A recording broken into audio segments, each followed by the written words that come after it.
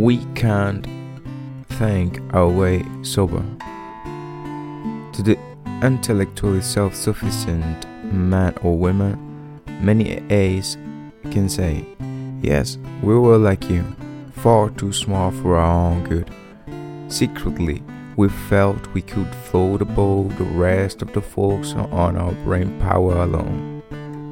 As Bill says at page 60. Even the most brilliant mind is no defense against the disease of alcoholism. I can't think my way sober. I try to remember that intelligence is a God-given attribute that I may use a joy, like having a talent for dancing or drawing or carpentry.